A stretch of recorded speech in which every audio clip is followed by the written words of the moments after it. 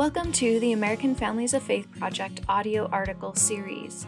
This series is led by Lauren Marks and David Dollahite, co-directors of the American Families of Faith Project at Brigham Young University. Each article has previously been published in various scholarly journals, online magazines, and newspapers. Hello, and welcome back to the American Families of Faith podcast series. This is audio article number 38, entitled, Thank You, I'd Be Honored, Worshiping with Friends of Other Faiths.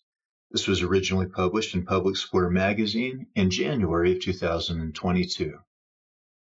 In my 50 years as a member of the Church of Jesus Christ of Latter-day Saints, I have known and loved persons from a variety of faiths who have influenced my life for good.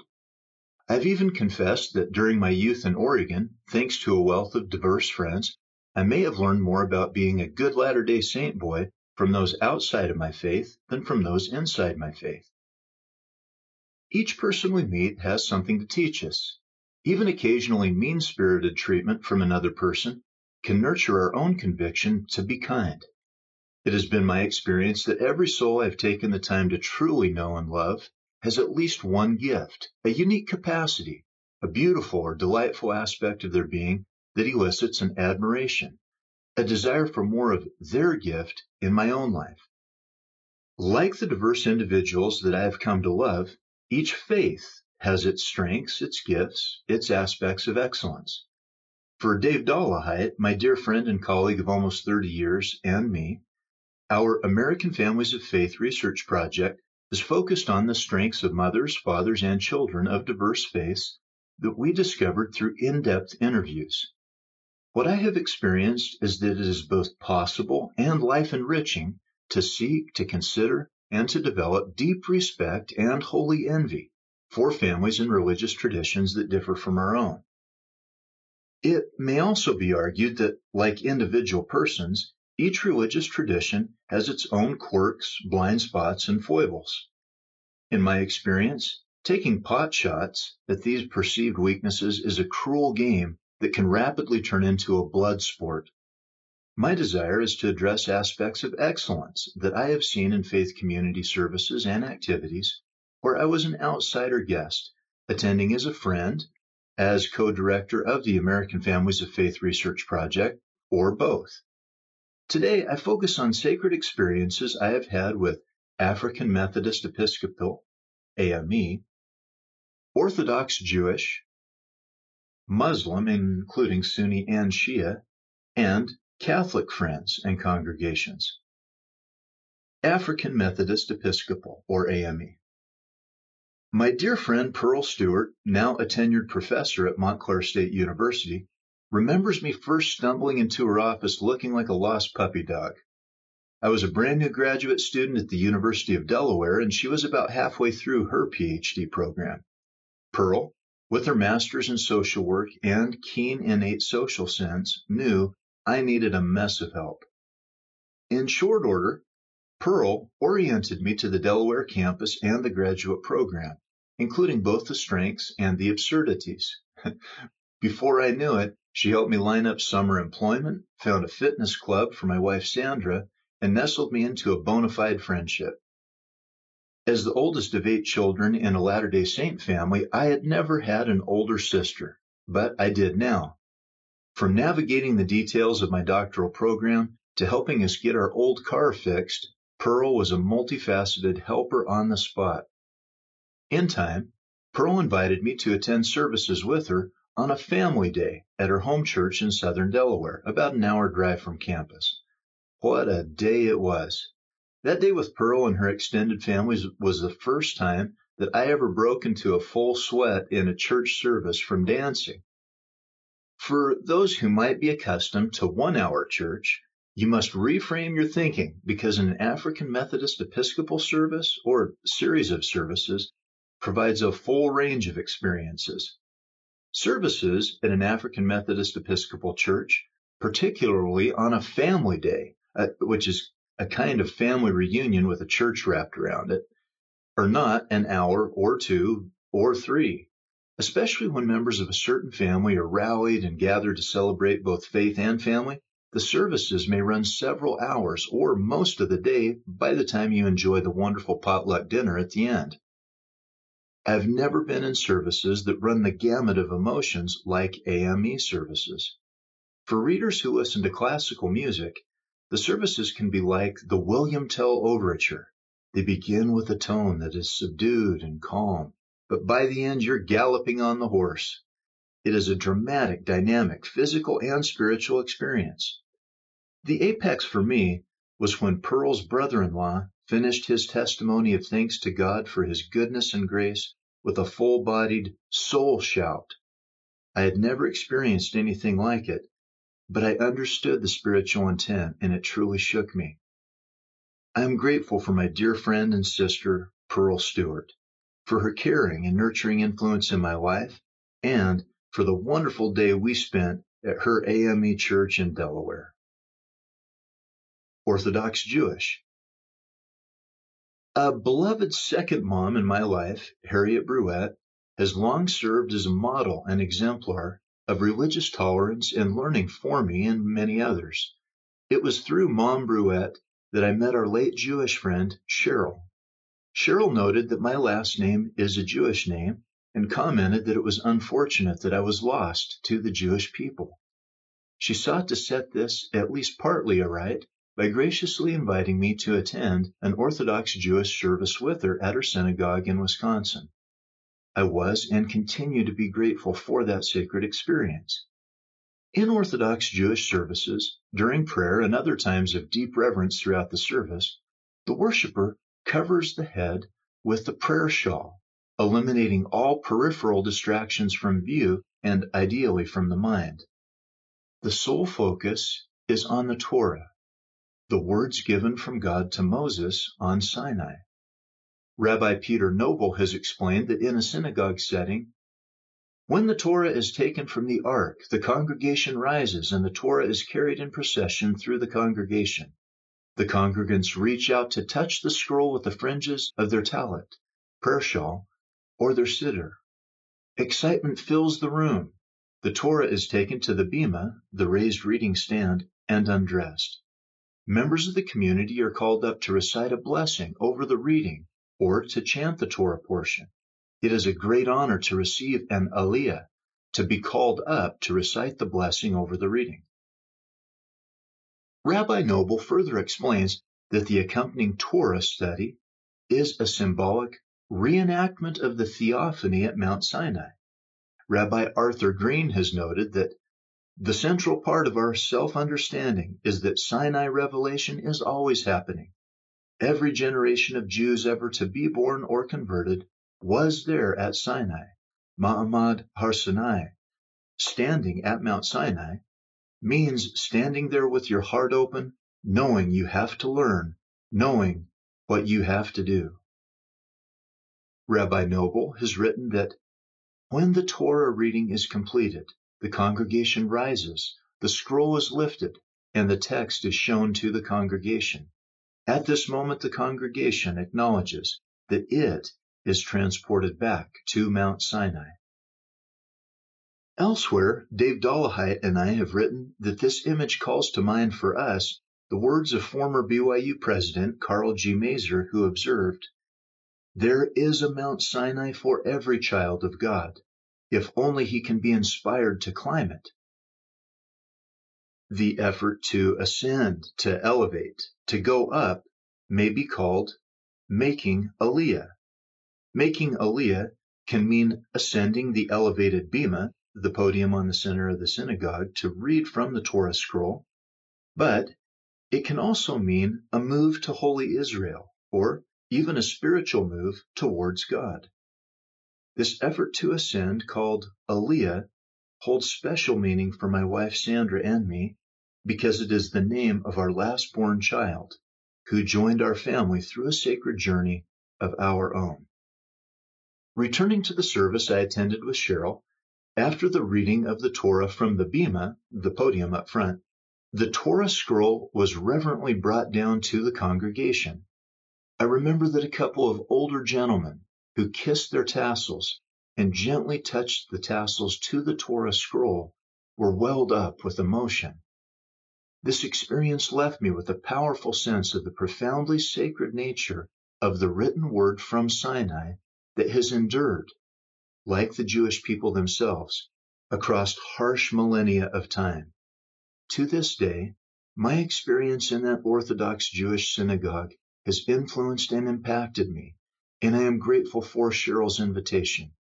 Indeed, without the invitation to attend, I would have lost something that I seemed to find that day when I felt the Spirit of God and something truly timeless and enduring. Sunni and Shia Muslim. I've had the experience to join in services at both Shia and Sunni Muslim congregations. There is a separation of the sexes within the services to preserve modesty and to foster focus without distraction. Very early on, I was unaware that it was inappropriate to offer your hand to someone of the opposite sex. I was gently instructed that a polite bow of the head to someone of the opposite sex is appropriate. A handshake is not. My dear friend, Zara Al-Ghafli, who is my doctoral student at LSU, and her husband Hashim, not only invited me to attend a Shia Muslim service with them, but to speak to their faith community on the most important findings from the American Families of Faith Project regarding marriage. I was honored to do so and remember the experience with fondness. Zara and Hashim manifested humility, depth of intellect, compassion, and modesty, and I cherished my time with them. On one occasion, I was invited by an imam in Louisiana to attend the 5 times daily prayer, Salat. It's difficult as you enter a Muslim service as an outsider to realize the tension with the outside world that these congregations have felt since the 9/11 tragedies. Muslim hate crimes have increased in the United States by 1,600 to 2,000% since 2001. Every faith has its extremists with which the more mainstream and traditional members of the congregation, synagogue, church, or mosque radically disagree. Indeed, there are extremists in my own faith, or splinters from it, that tend to bring negative attention that is most unwelcome. After spending time with faithful Muslim brothers and sisters, you feel the dark shadow, the pall that's been cast over them by terrorists who have literally hijacked elements of their religion. This is nothing less than tragic on many levels. On a more joyous note, there is nothing quite like attending a Muslim Ramadan service. Almsgiving, zakat, and fasting, sawm, serve as 2 of the 5 pillars of Sunni Islam, and these 2 pillars reach their shared apex during the devotion, unity, and celebration that surround the month-long fast of Ramadan. I witnessed Ramadan firsthand as an invited guest and felt the palpable ebullience as the evening service ended, timed with sunset and the close of the day's fast. While food adds flavor to any religious gathering, a sunrise to sunset fast makes the Ramadan meal particularly appreciated.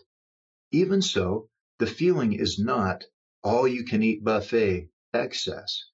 The tone seemed to me, if I may strive to put it into words, as follows. At the close of this fast, we eat and calm the pain in our stomachs, for which we are grateful, Allah. There are others, however, whose hunger does not end.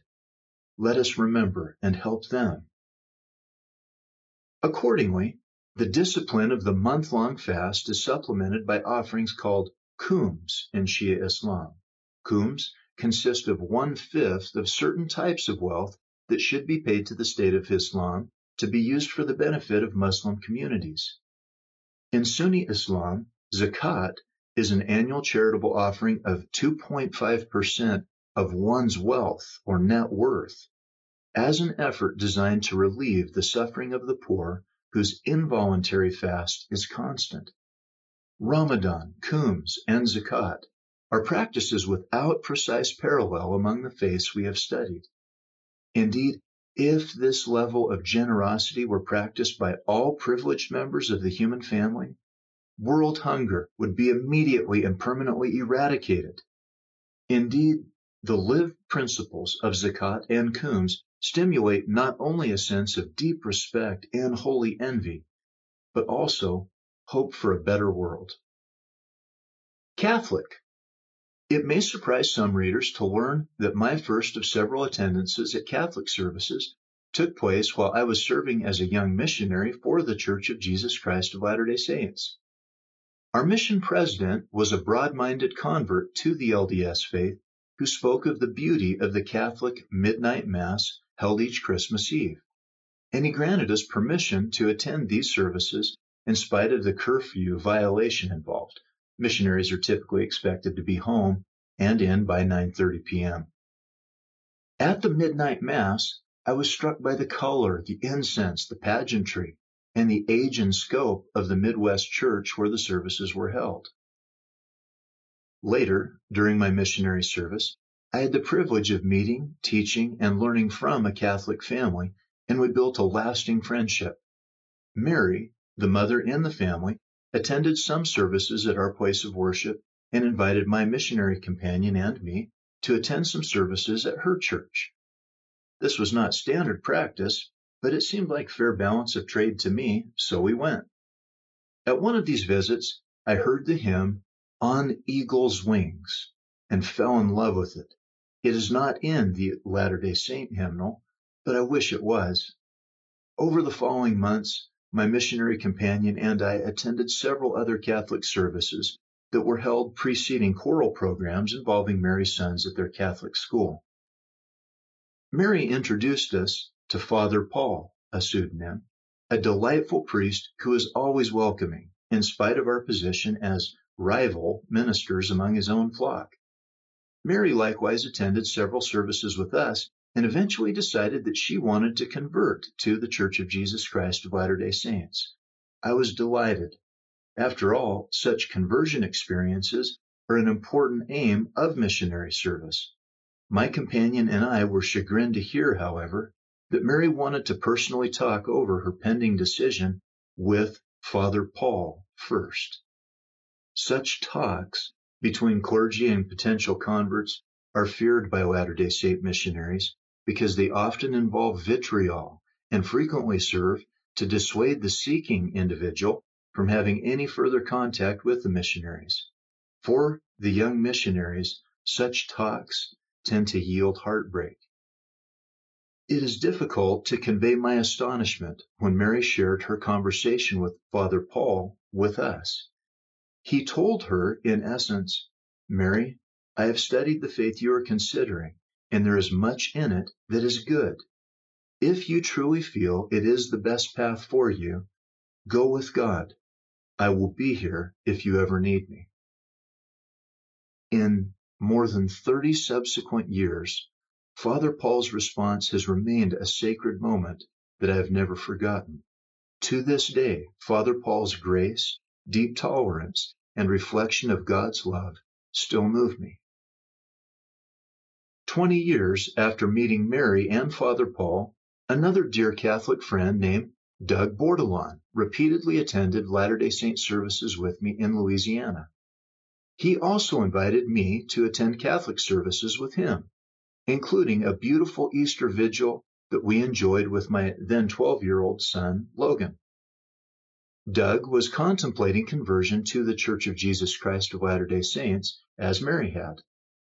One day, while at lunch together, Doug asked me, Lauren, will it hurt our friendship if I choose not to convert?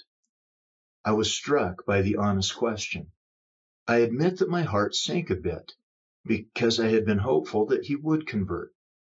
Gratefully, I had the example of Father Paul that had remained in my heart, and I was able to answer, Doug, you will always be my friend and brother in God, whatever your path. Over many years, Doug has graciously fed scores of homesick Latter-day Saint missionaries his delicious Southern cooking. Heaven bless him. However, Doug did not convert and remains devotedly Catholic. I will also tell you that within close reach in my BYU office, I have two special gifts from Doug, a Catholic rosary and the late Catholic scholar Stephen Webb's book, co-authored with Latter-day Saint scholar Alonzo Gaskell, entitled Catholic and Mormon, a Theological Conversation. When Doug visited me in Utah after my move from LSU to BYU a few years back, he had two must-visit destinations on his list: the gorgeous Catholic Cathedral of the Madeleine in Salt Lake City and the Salt Lake City Temple of the Church of Jesus Christ of Latter-day Saints. We joyfully visited both together. Whatever turns life takes, there is something uniquely sacred about sharing and attending religious services with a true friend. As I reflect on the worship experiences I have had with friends of other faiths, including Pearl, Cheryl, Zara and Hashem, Mary, Father Paul, and Doug, I cannot help but feel twinges of what the late Lutheran Bishop of Stockholm, Krister Stendahl, called holy envy. On occasion, I have experienced aspects of worship that were strikingly different from anything I previously encountered. Yet, at other times, I felt that I was hearing variations and transpositions of a deeply familiar melody, partly divine and partly human.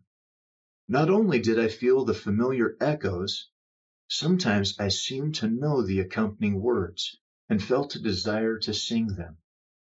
Reflecting on this rich collection of varied experience reminds me of a favorite passage of mine from the Jewish Zohar. A wise man knows for himself as much as is required, but the person of true discernment apprehends the whole, knowing both his own point of view and that of others. He apprehends the lower world and the upper world, his own being and the being of others.